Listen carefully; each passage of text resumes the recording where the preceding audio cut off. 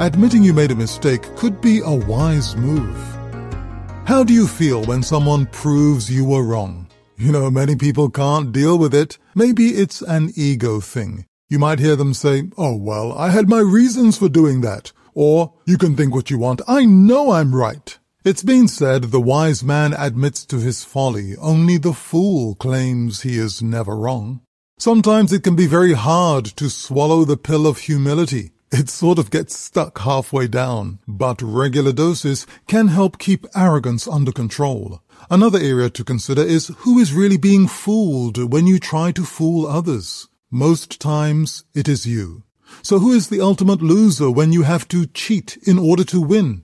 Again, it is you. If you mess up now and then, but admit it, you might find that you can get help to put you back on track and even take you to a higher level. They say the wise man learns from his mistakes, gains experience, knowledge, and perhaps greater wisdom, whereas the fool denies his error and becomes more foolish.